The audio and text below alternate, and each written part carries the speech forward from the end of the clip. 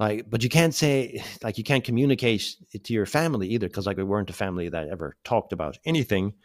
Yeah, so no, I couldn't, like, I just couldn't understand what's happening. And talking, no, I never really talked about inner feelings to anyone. That wasn't encouraged within the family, or definitely not without the family, because like that would have been a betrayal, definitely. Like going outside the family to tell tales, like we just would have known that instinctively, like, you don't do that, don't even think about doing that.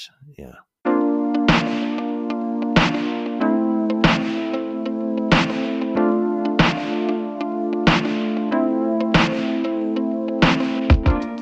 Good morning, good afternoon, good evening, everyone. You are listening to Don't Be Afraid to Talk podcast with James. If you are listening for the first time, you are welcome. Talking and listening is key for growth, and I hope our stories will bring us together and we can draw inspiration from each other. Conversation will include topics such as mental and physical health, trauma and its effect, suicidal thoughts, recovery, and well-being. We will continue to raise awareness and offer a different perspective, a mindset or an idea that could inspire you to take charge of your well-being and to grow as a human being.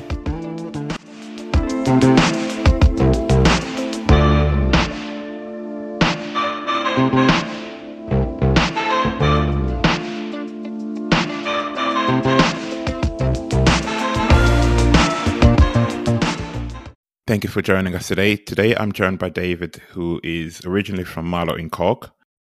And David is going to share his story in relation to family farm survivors. If you are listening today, have an open mind, and we hope you can learn something from his story. David, how are you? Good, James. How are you? Thanks for having me. Great. I'm looking forward to this. Oh, great. Yeah, me sort of. Yeah. Yeah. Dive in. Yeah, let it all out, which is good. Yeah. Can you just tell us a little bit about yourself, please? Yeah, well, I was born in Cork, North Cork, in 1975. Born onto a family farm, and we're gonna get into all that shortly. So lived in Ireland actually all my life.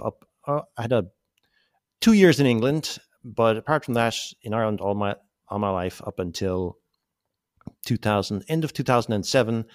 And then I decided I needed to get out and see the world. And actually, I've been out in the world ever since. I haven't come back since. So I'm in Southeast Asia now, and yeah, I'm happy here. Yeah, enjoying the sun.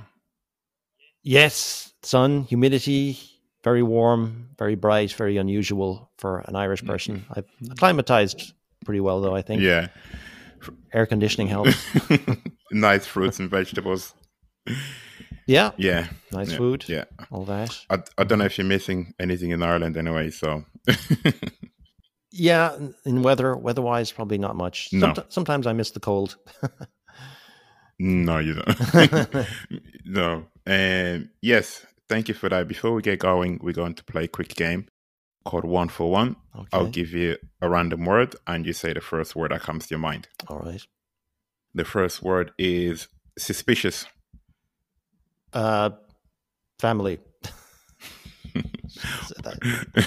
Pride. Wrath. Singer.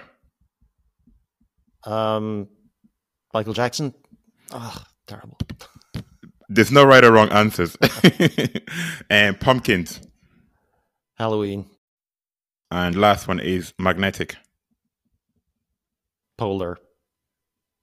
Yeah. Yeah, just there's no right or wrong answers. I just like to start with that. Okay. So break the ice. Yeah, that's it. It helps me calm down is what I think. Okay. Yes, let's get going. My first question is, can you just tell us a little bit about childhood?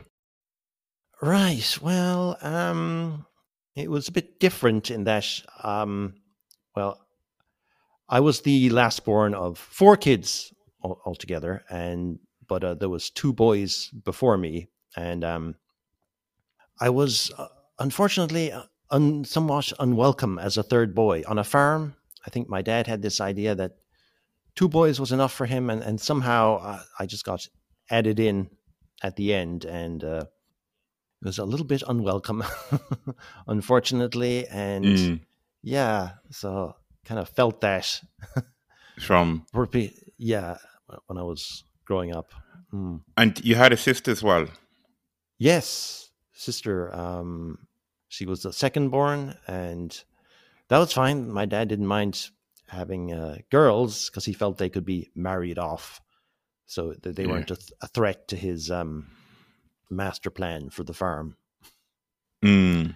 Mm. Yeah, I wasn't a threat either, I would say, but that didn't matter. And in his mind, I was some kind of a threat. So Yeah. that, yeah. And how was your relationship from a young age growing up? Do you remember much of it? Um, yeah, it was. Yeah, I remember it all, but it was distant and kind of strange. So because it's like someone who Mm. really wishes you weren't there, but knows they can't express that, so they sort of Dun. find other ways to let you know that, and then it gets confusing because one this person is saying like, yeah, we're glad you're here, but we're not really, but they're not saying it, Mm. so it's just a very kind of a strange, confusing Mm. sort of feeling. It's mixed messages, a lot of mixed messages going on. Yeah. And he would sort of encourage my siblings to sort of encourage them to kind of see me as this foreign invader who's like this interloper who's coming into the family who we should be wary of. Or yeah, he Mm. transmitted that feeling to my siblings very much, and then left them to get on with the business of sort of making me feel very unwelcome. And your relationship with your brothers, because usually with brothers at that age, they get on a lot more because they play a lot. And when you're very young, do you have a good relationship with them before it kind of go bad? It was Yeah, it was okay. Actually, my eldest brother, he was always either out or, and then he went to boarding school when I was still only about 8. So there was a 5-year age gap. So I didn't see that much of him really in my early years. Mm. He didn't have that much interest in hanging out with me. And then there was the middle brother, and I guess it was okay, though he was always very disdainful and dismissive of me.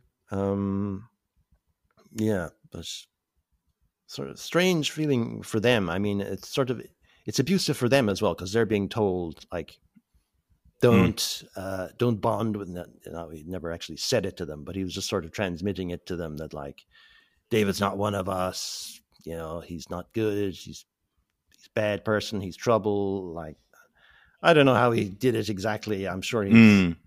did it much better than that. Yeah, But it's pretty easy to yeah, do with children, especially at that age. yeah, they You just know, pick up on it yeah, almost you, psychically. you can get your Yeah, message across yeah. without getting your message across.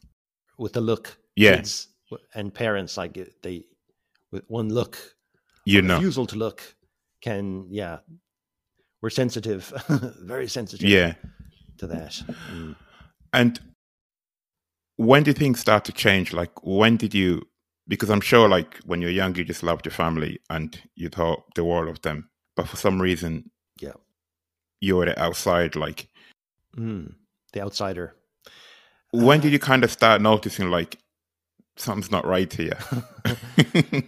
It was always there. I think from the moment my mother told my dad, we're having a new baby, he was like, no, we have enough. Well, if it's a boy, like, we have enough. If it's a girl, maybe. But, and yeah, so straight away, like even before I arrived, I think the welcome mat was not rolled out. It was like, oh, yeah, it was just difficult. I was like, yeah, my dad, it caused him, I don't know, some kind of trouble with his sense of manliness or something, or I was somehow a threat to his ego Mm, or to his sense of security, or he felt I was a threat to his land, his farm. You see, in rural Ireland, for farmers, it's the land and the farm and passing it on and keeping it safe mm, is just comes above everything. And yeah, so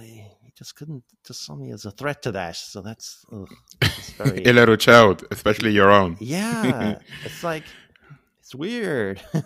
Mm, Yeah, it's like, mm, and so, yeah, you really want to have this relationship, but you sort of, there's something blocking it or stopping it.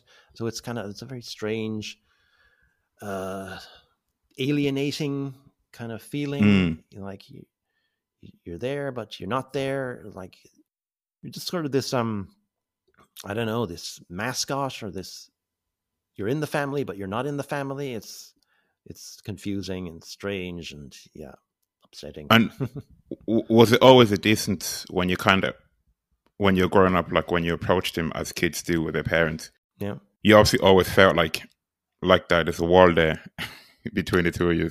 Yes. Yeah. There's something wrong, and yeah. Oh, I don't know. I could feel it. Like he was just not, yeah, suspicious of me, or just uh, could not accept me. However much he might have tried, or maybe he wanted to, and maybe on some level he did. But there was just something stopping him inwardly. Just couldn't get comfortable with me. Mm, Actually, I would say the other kids he considered his kids, and okay. he more considered my mother's kid. So I was from her bloodline, her inferior bloodline, because he had a problem with my mother as well. I don't know. He felt maybe trapped into the relationship or something in some ways. So yeah, they had conflict Mm. as well. Their relationship was unhealthy at best and abusive at worst, I would say. So Being the last one, you probably felt you were like the trouble child who just kind of he took out all of his anger pretty much yeah, in a way. yeah, I just couldn't get right with him. Whatever I did, I was just always wrong. It's just no, Mm. always, yeah, something couldn't, yeah. And Um, one of the things you mentioned is he took you out of school as well. Was there a reason behind that? um, oh, what was the reason behind that? I don't think he. Well, he always wanted to save money. Was there a logical reason behind it? No, I was great in school, but yeah, it was. I was always encouraged to feel stupid as well, and my brother would happily call me a retard, openly, with no resistance from anyone, including me, because that was sort of the culture, or it was in our family. It's like if anyone tries to provoke you, you have to like not rise to it, not take the bait, and if you do, that means they've won, and then they'll go in even harder on you. So you Mm. mustn't react. So you just sort of take it, on the chin and ignore it. But yeah, it's very much in the narrative of the family that I was bad, stupid, and just yeah, a retard. I'm sure my dad wouldn't have put it like that. He wouldn't have. He probably would have said it to my siblings, but not to me personally. And they'll just repeat it back to you then. Yeah, yeah, they would. He would just tell them how to generally like let them know that like you'll be rewarded for being nasty to Dave. I think, Mm. yeah, he would just bitch about me to them. It's like, oh, he's ruining everything. I wish he wasn't here. And then they would run with that. But yeah, taking me out of school, actually, the real practical reason, I think, he didn't want to pay for college. That would have been in the back of his mind. He's very money conscious, and he's like, definitely don't want to like him to go any further. Also, when you have someone labeled as stupid, like he never finished school, and so then if I finish school, what does that mean? Not make me smarter than him? And then what does that say about him? So getting into areas of ego. So yeah, practical reasons would have been just don't want to invest anything, either emotionally or financially, in my future. And then other reasons like just also just Mm. cutting off all options, all avenues, making himself like if I wanted to do anything or achieve anything, I had to go to him. I think there's a certain like school encourages self-reliance, and it's kind of all about empowering you, and that was just the worst. Yeah. For him, if I became empowered, that means like our family's future is gone. It's just the end of everything. So he never would have encouraged my schooling, or even though I'm sure there was plenty of times when I would have proved, actually I am intelligent, but he refused to acknowledge that. Like I would have gotten letters printed in comic books or something. I would have sent them off to like comic books I was reading. Then I would have got them printed and I was going, yay, look, I did this. And he would have said, oh, well done. But then the next day he would go straight back to the narrative of David's a retard and stupid and mentally something not right. And yeah, so there was the narrative, and that was what he was sticking with no matter what. Yeah. So. And how was your relationship with your mother? Was that any different? Yeah, that was different. We were closer, but she was very much under my dad's thumb. He very much ruled over her, so we couldn't be that close. He would always be encouraging her not, for example, not to mollycoddle me or, show me any excessive affection whatsoever. Yeah. And so, just needling away, sabotaging away any kind of relationship, because of course that would be a support for me, and he didn't want me to have any support. Wanted me to completely just be sort of a subsistence living, like his foot on my neck and just barely surviving and existing was how he was happiest. Like if I started to become, happy or educated or empowered, he just would have, that would have been terrible for him. Really ruin. No room for that here. Yeah, ruin his day. Yeah. So. And when you talk about him using your brothers to abuse you, was that physical abuse as well as emotional abuse? Physical, mostly. No. He's very much psychological. He worked on the emotional and psychological, and he was quite adept at that. It's like, you don't need to hurt people if you can drive them to hurt themselves. For example, my mother, he would often drive her to having nervous breakdowns, and then she would have to be admitted to a mental hospital for weeks at a time and receive shock treatment, which I think is barbaric. It's totally unproven. So yeah, that was his method, and he saw nothing wrong with that. He saw that was all her fault. I was like, oh, she has mental problems anyway, so it's nothing to do with me being hateful or abusive towards her, or just being very cold and critical, as he was, of my mother and me. Yeah, especially, I think. And your sister got in on the abuse as well. Yeah, very much would have taken after my dad. Just sort of, it's programmed into them from an early age. So it's very hard to deprogram, I think. But she would have just been at the more psychological end of things and just teasing and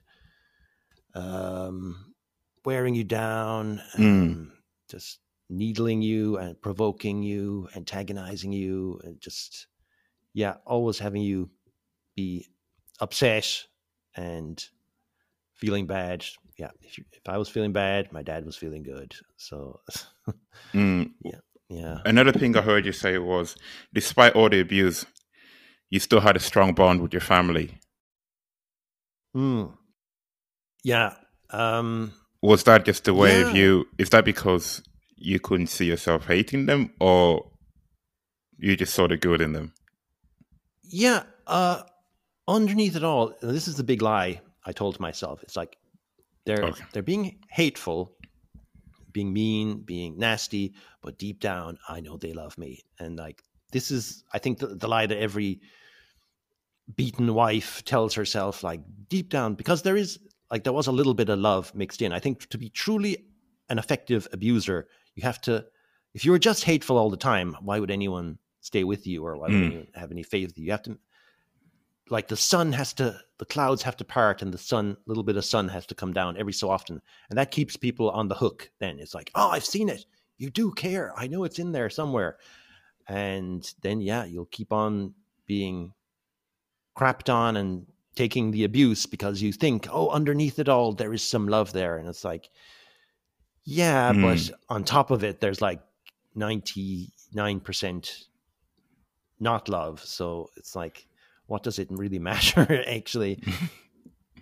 Inside, if people are good people deep down, what you are like deep down doesn't matter. How you act, how you treat people every day is what matters. And I think that was also an excuse that my dad told himself. It's like, oh, deep down I love him, but I, treat him badly because I don't know what his excuse to himself was. And that's another thing as well. The lies people tell themselves are the hardest ones to see through. So like my dad would lie to himself that he wasn't really abusive, and he would believe that. And then we had to believe it, even though we could feel like it doesn't really make it up. It's like you convince the children that I'm not abusing you. Yeah, that was programmed into us. Like, don't even think it. Don't even say that word. Like abuse. Oh, I'll tell you about abuse. There's this kid out down the road who got beaten up and kicked out or whatever, put in the hospital. Now that's abuse. But so you couldn't even think like, abuse. No abuse happening here. Yes. So for you, it was obviously to stay in a family as well. You kind of just had to idealize them. Like these are to survive. These are good people. Yeah, and you just have to like put your head down and just get through it. And you think, well, at the end, there's going to be something good. And it's like, where am I getting this from? And it's like, it's sort of communicated to you, like, because why else would you be just going through all this? So just so they could like then tell you, okay, thanks a lot. Now get out. We've used you, for cheap labor on the farm, and we've abused you and treated you like crap, and now get out. So like you can't get your head around that as a kid. It makes no sense. It's like, no, that can't happen. So in a way, it sets you up for the perfect fall at the end, because like you can't think badly of your family, and then you get shocked that yes, they are bad people. And in relation to your extended family, the option to reach out, was that ever there, or did you just believe that? You don't really, as a kid, you just kind of assuming the worst. Yeah. You might. Yeah, there was so much like towards the end, when things started getting really abusive and I was being pushed out. No, then you're just full of confusion and shame, and it's like, then you just don't know what the heck is going on. You're in pain. You're like, oh, well, what is happening? I don't understand. Like, but you can't say, like, you can't communicate it to your family either, because like we weren't a family that ever talked about anything. No. Yeah. So no, I couldn't, like, I just couldn't understand what's happening. And talking, no, I never really talked about inner feelings to anyone. That wasn't encouraged within the family, or definitely not without the family, because like that would have been a betrayal, definitely. Like going outside the family to tell tales. Like we just would have known that instinctively, like, you don't do that. Don't even think about doing that. Yeah. So that option wasn't, well, it just was never there. No. From the start. No, it was known. We didn't have any deep, meaningful chats like we're having now. No one talked about emotions. No, you didn't have the language. You didn't know how to say it, and you'd feel so ashamed. You feel like, I'm being horrible, talking about this thing. I'm being ungrateful to my family, to betraying them. Like, and that was programmed into you as well. It's like, don't even think badly of us or of me. And because, so also you have no self-esteem. So on some level, that's broken down. Yeah. Years. Yeah. Mm-hmm. And what led you to getting a gun? This is what happened there?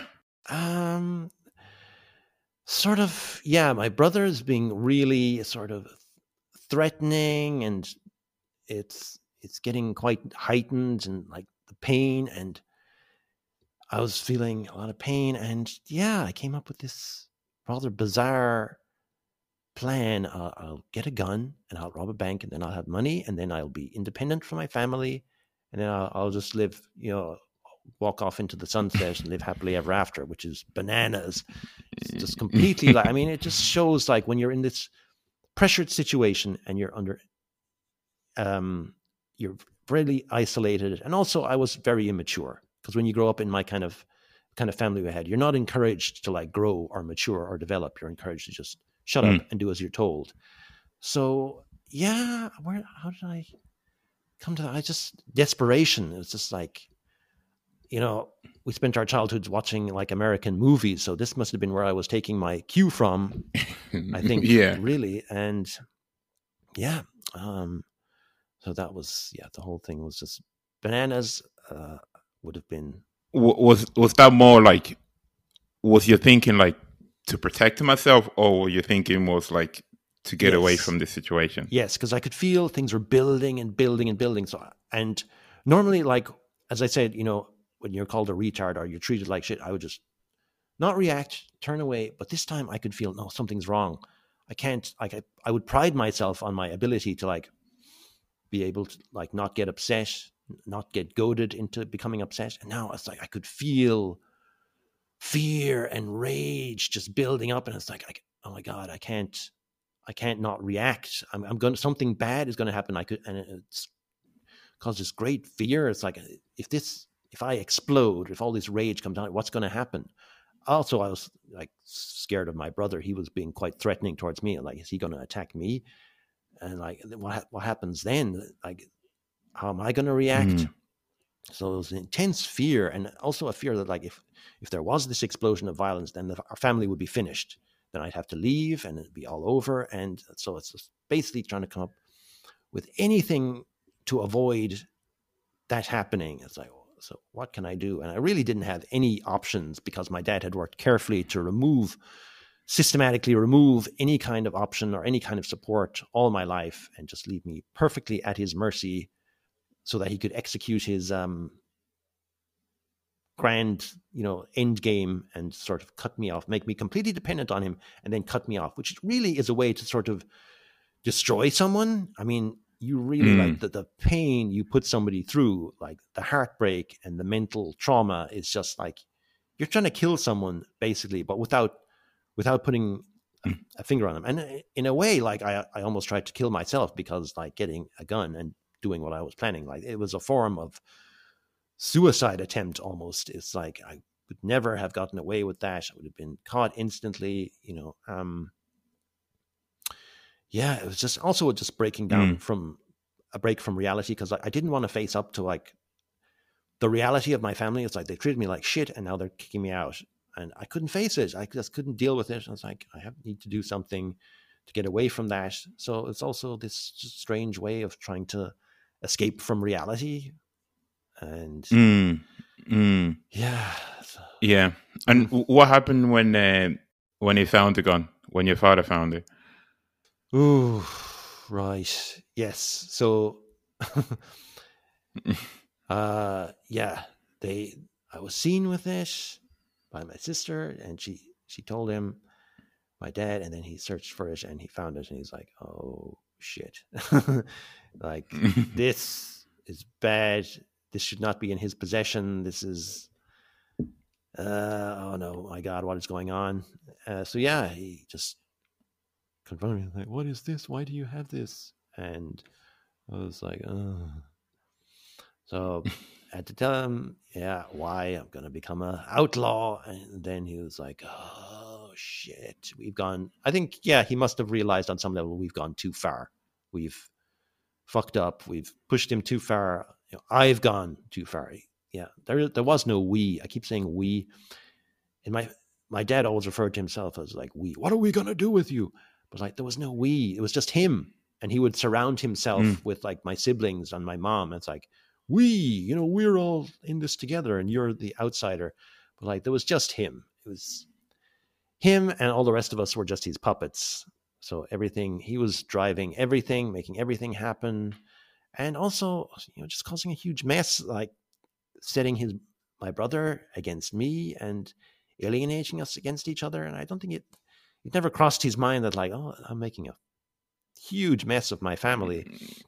And also, like, Yeah. when he would try to manipulate my mother, I don't know what he was trying to do exactly, or just make her angry or upset her, but he would end up driving her to nervous breakdowns repeatedly.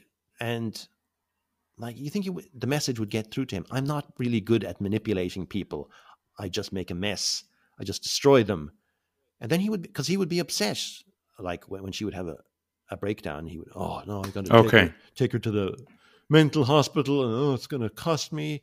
We had health insurance, so it wasn't costing him anything, but he'd still be, oh, but like, isn't this, why were you mistreating her if this isn't what you wanted? You know, she's delicate and prone to, having breakdowns. So it's like, what other outcome were you hoping for? So, he was a very strange man. It's like he wanted to abuse people and get some kind of power thrill out of it. But then when it all went wrong, he was like, whoa, that's nothing to do with me. For example, on at least 2 occasions, my mother attempted suicide. And then he would be disgusted and horrified. And he'd be like, he didn't want to have anything to do with, like, then he would sort of see the reality of like what he had done. And then he didn't want anything to do. First of all, he would deny it. He'd say, oh, that wasn't a real suicide attempt. She was, that's attention seeking. Yeah, there was nothing. It was. Okay. They were, like, she overdosed on pills to the point that she had to be hospitalized. So yeah, it's a very serious attempt. But then he would deny it, and he wouldn't even go see her in the hospital. Me and my sister had to go and see her because he was too scared. Basically, like, he wouldn't say that, but like, yeah, he was scared. He didn't want to like face the reality of what he'd done. So basically, a child, like, just think of a child, but with the power of a grown-up to inflict pain on people. And yeah. And with the weapons issue, was it a case where he just said, look, you're going to have to get rid of this. It's not welcome here?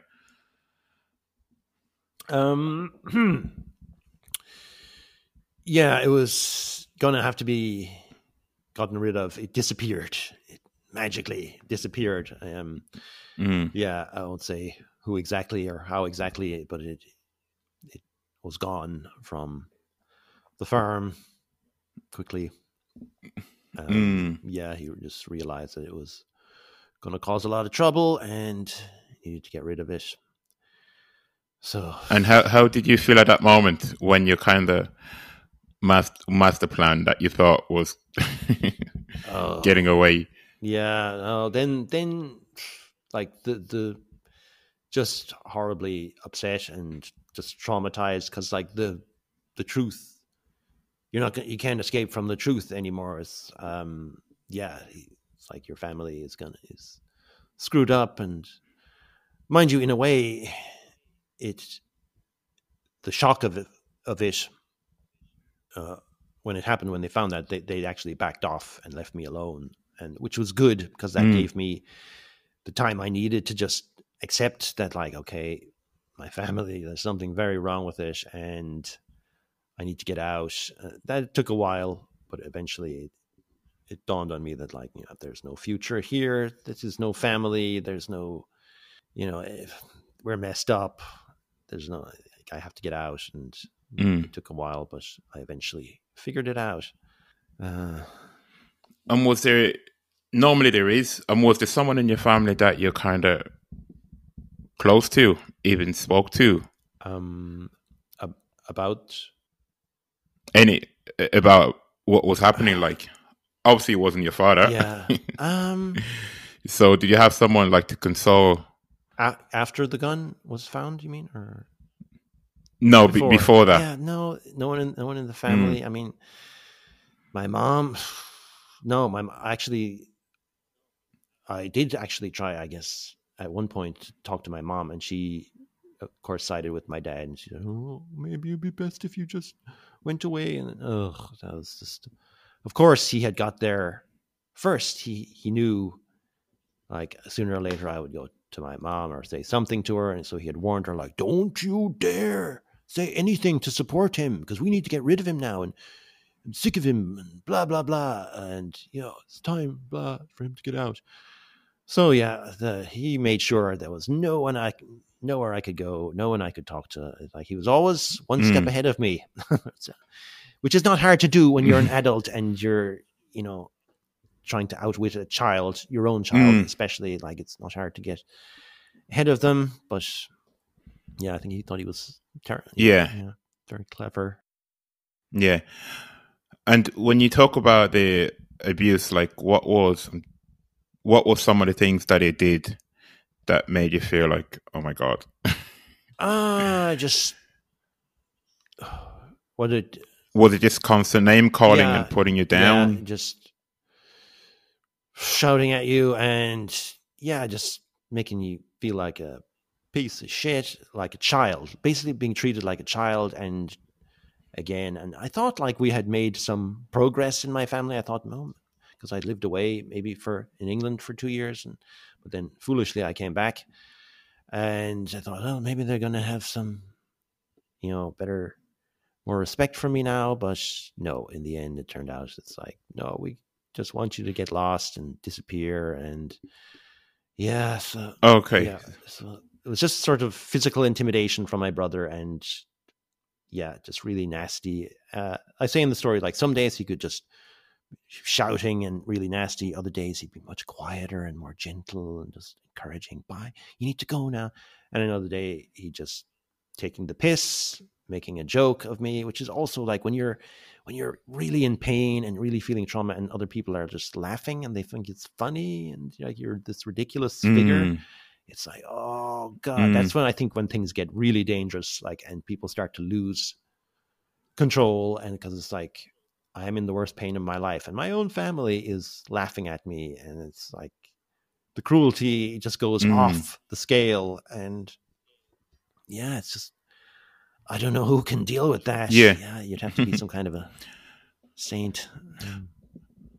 So you moved out, you went to England for 2 years, and then you came back to the home. Yes. Was there a reason behind that? Right. So basically, I never got what I needed from my family, and never got any love from them. And so I left. Why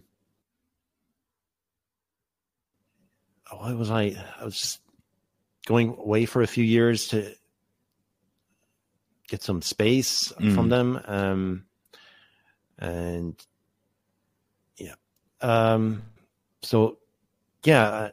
to visit a friend I had in England. So it wasn't really a permanent thing. It was just sort of, but I could feel like in myself, like something's not right. Something's missing. I haven't got what I needed from my family, so if I just go back, maybe then I'll get it. So I think it's maybe similar to why like beaten wives return to their husbands. It's like, you're going back to the place that abused you to get, because that was all a big mistake, the abuse, and now, things will be different now. It doesn't make much sense. You had that hope that when I go back this time, things might be different after being away. Yeah. Why? It's illogical. It's like, if only I could have. I often thought, like, if I didn't go back, actually, that would have been much better. But it was purely emotional. It's like this feeling. I guess I miss my family, or I miss. When you went back to the house, and was it long before you realized nothing is changing here? No, it's like there might have been as soon as you got in. It doesn't take long. It's like, you go back, maybe things will be good, and then it's actually, no, when I think about it, it's like my siblings were sent almost straight away. So what's the plan now? Like, when are you leaving again? What are you going to do? But of course, I never took the hint. I was just maybe he was right. Maybe I was just too slow to figure it out. Like, they were just wanted me gone, and so and you don't know what to. Like, I should have just seen, oh God, I'm not wanted here. But instead, because my dad could never just come out and say, get lost, I don't want you here. He was to do it in very passive aggressive, confusing kind of ways that would just. So it's not clear. Yeah. It's not clear. Mixed, it's more just mixed messages and passive aggression and mind games. And it's like, that's not a great way to. If you could just communicate clearly, but he couldn't. He was scared, or he knew he couldn't say, I hate you. I don't want you here. Because he knew he shouldn't say that.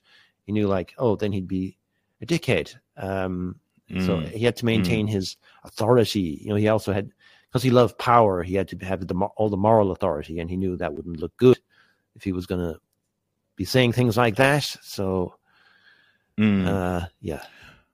And as you got older, did you ever talk to him or question him at all?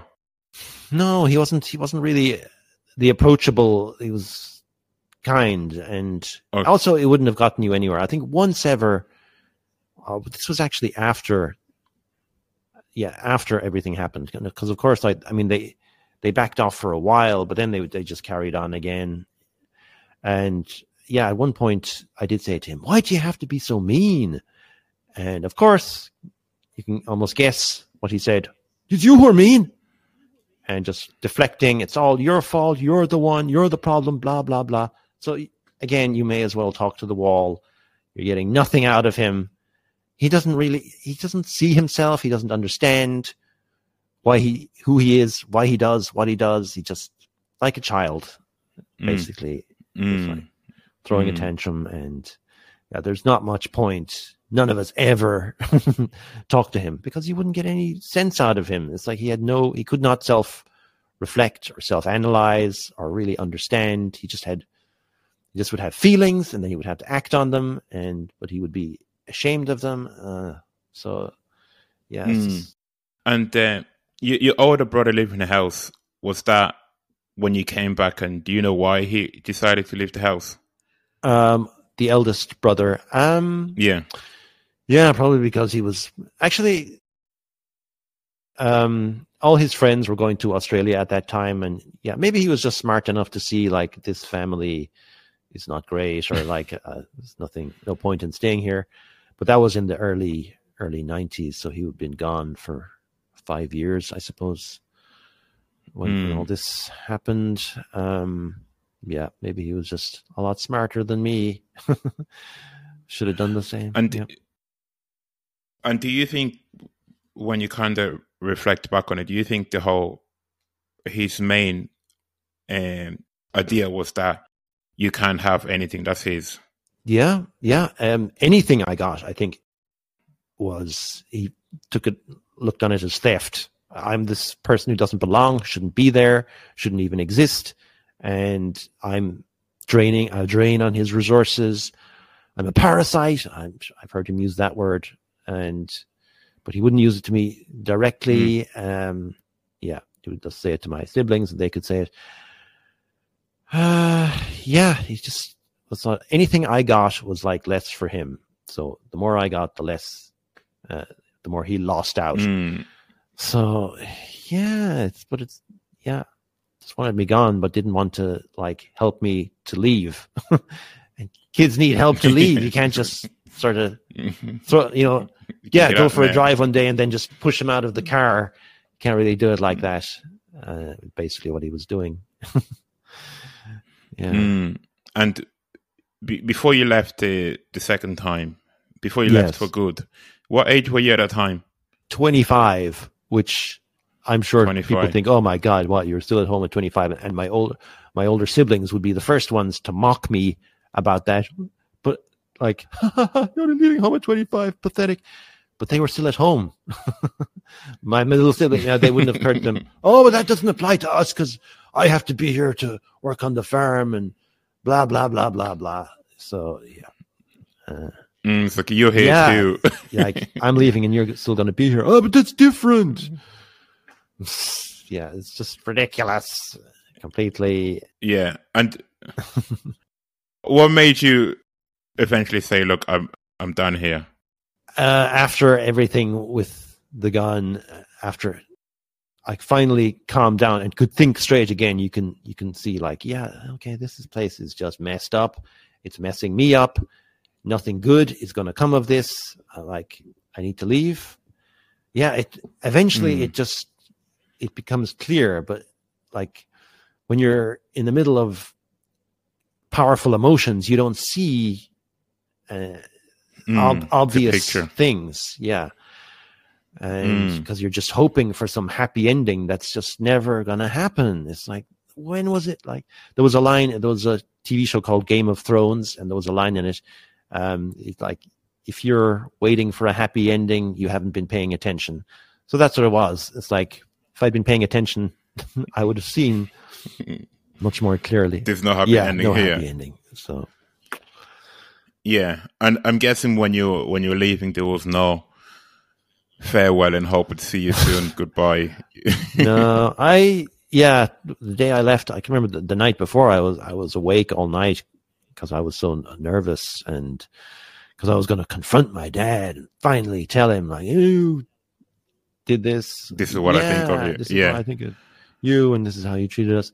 And of course, it was a disaster. He flew at me and tried to attack me, but by then he was already old, not as strong as he used to be, because he was always this towering figure, but I think he'd been slowly decreasing in strength, so I was able to fight him off. But I did, like, that's the last thing I wanted to do, is like fight with my own dad in the middle of our kitchen. But of course, everything had to be like the hard way. Drama and difficult as possible. And, it all fell on deaf ears and everything. I thought, no, it was all your fault. Oh, it was all you. And yeah, so I felt like, oh, couldn't you just like at least make this a bit easier for me? Obviously, I'm leaving for good, and like you have to, even this you have to mess up. And yeah, so finally, I got out of that house. After you left, did you speak to anyone? Did you speak to any of your siblings? Not for a while, but several months later, then they would start appearing. Like my sister, I think my sister came to visit me, or my mother, and of course, like. Oh, sorry. When you left, you're still in Ireland. You're just yes. not in. I moved 30 miles away near Cork City, but so I was still in the area. But and they knew where I was working, so they would come to visit me. And I thought I was thinking like, oh, that's nice. They want to come and see how I'm doing. But of course, looking back, they had been dispatched by my dad with instructions: find out what he's doing, what he's up to. Is he a threat to us? Or some nonsense, like just bored and want to. What are you doing now? Like it like that often happens in the dysfunctional system like that, where one person gets out, and now because that person was where the energy went to, they're no longer there. It needs to go somewhere now, right? And if you're still around, it will follow you because they like it's part of who they become. Yeah, it's like, oh, it's boring now when he's not here. So he had to find, of course, what happens, he moves on to the next scapegoat. Who was that? My sister. Yeah.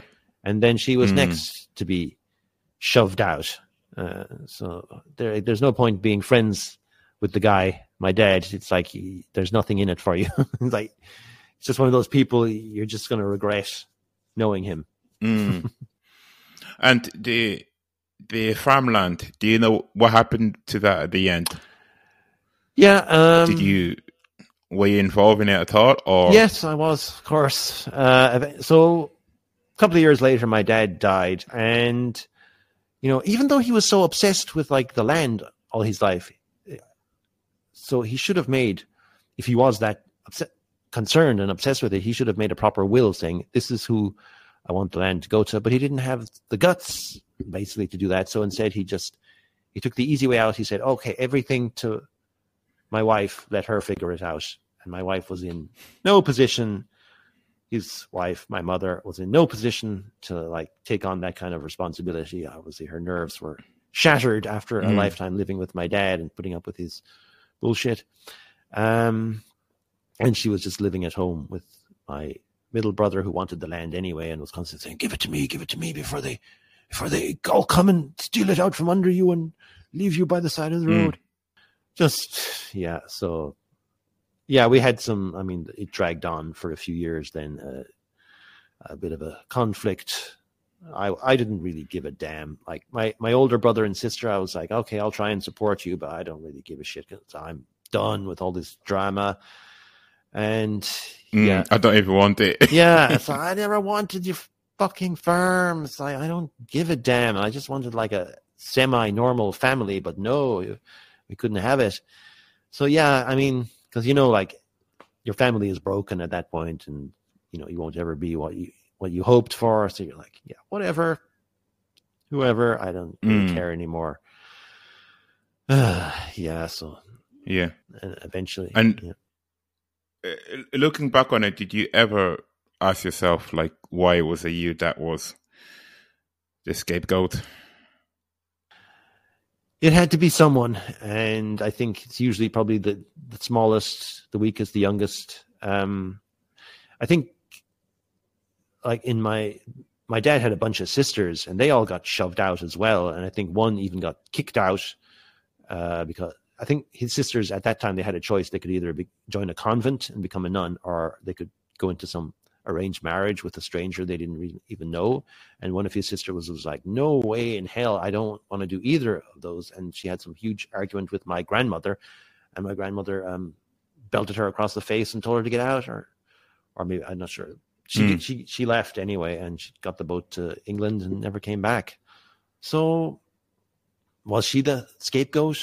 I don't know actually any of the details, but I feel like however many kids my dad had, someone would have to be the odd man out, because, my brother was the golden child, the perfect one who could do no wrong. And if you have one of them, well, you've got to have a scapegoat who can do no right, to sort of balance it out in your messed up, abusive family. And yeah, so that was how it had to be. But yeah, messy, painful. Great. Thank you. When did you leave Ireland? 2007? The end of 2007. Yeah, I had like, I need to get out. I've had enough. And I went to visit my eldest brother that I never even saw. He was living in Southeast Asia, so I went to visit him. And yep. Yeah. Here for a while and ended up staying here. Yeah. Longer term. Yeah. And last two questions. What's one thing you're proud of? I'm proud. Proud that I managed to eventually escape my family in one piece with my sanity and my freedom intact, with my life. At least I got that much in the end. I got free of them, because at one time, it didn't look, it looked very doubtful. It looked dark as to how things, if I would ever get free of them.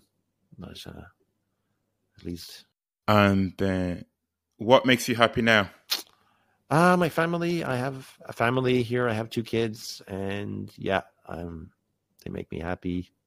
Spend lots of time with them, and just want to focus on having a much better family, providing a much better family for them than I ever had, which is the ultimate revenge, really. It's like, if you can get to that point, you either do the opposite. Just break the cycle, and recognize the cycle and say, you know what, that was wrong. Don't repeat that. Be aware of that. Avoid that. And it's so easy to fall back into it. I think unless you really confront it and recognize it and just denounce it and say, no, I'm not going to do it again. I'm going to do it differently. Yeah. I think removing yourself from the environment helps. Helps that. It's hard to break any cycle if you're still around that toxicity. Yes, I wish I had realized that a lot earlier. It's like some places are just no good. They're just toxic. Yeah, it was a toxic place. I think it's still toxic, probably. I don't know. But yeah. I'm done with it. And have you ever forgiven your father for the abuse? Your siblings? Siblings, yeah, I would be inclined to forgive, or at least understand. Like, I know they were in a very difficult position, also being put under a lot of pressure by my dad, so I could completely understand where they're coming from. My dad, not so much, because, he was really cruel to my mother, cruel to me, cruel to all of us, really. We're all just pawns in his little game. And yeah, so I don't know if I'll ever get to that point where I can completely forgive him, even though obviously I guess he had his own yeah, I don't know. I don't care. It's like I would have more sympathy if he hadn't been such a horrible person to us. But once you've crossed that line, then it's like, oh, who cares what happened to you? It's like, you know, nothing justifies what you did and how you were, the mess you made of your family. Yeah, it's a shame. I saw you have a Facebook group. Yes, the Family Farm Support Group Ireland. That's what I'm calling it now. I changed the name. Yeah, and it's, you know, I hope it'll take off. It's very slow. People in rural Ireland and in farming families in particular find it very, very difficult to speak about. First of all, even to become aware, because it's so normalized being treated roughly in farming families. So I would say that's the first thing to look for if you're like being shouted at and you expect to accept that as normal, or like you should toughen up. I'd say don't accept it. You know, just be aware that there's something wrong there. So yeah, it's first of all, it's difficult for people to become aware, and when they do, it's like difficult for them to reach out or talk about it, or even though I'm sure most people in Ireland have no idea of my group. I don't know. Yeah, I'm not sure. Like a public group probably isn't the best place. If people could contact me privately, maybe that would be better. But I put all that out there anyway, if people want to do that. So, and it's more just to kind of get people talking about what's happening, what could be happening, or sharing your experience. Yeah, because I feel like I had nowhere to go. I didn't know what was happening, and I had no context. And that's when things become a pressure cooker, when you don't know where to go, what to say, who to confide in. That's when the pressure builds up and something terrible happens, and that does happen in Ireland. I don't know if you've heard about like farm massacres or killings, shootings. It's happened before, and it'll happen again. So yeah, just trying to give people a place, or just put the idea in their heads that, you know, this is not normal, and yeah. So it's going slowly, but I'm going to keep at it anyway. Because amazing, it's just about keeping at it. There's no right measurement. Yes. It just eventually, in the hope that you reach the right person. Right. That's yeah. And if it can help them in any way, that's what it's about. Yes. Yeah. Brilliant. Hopefully.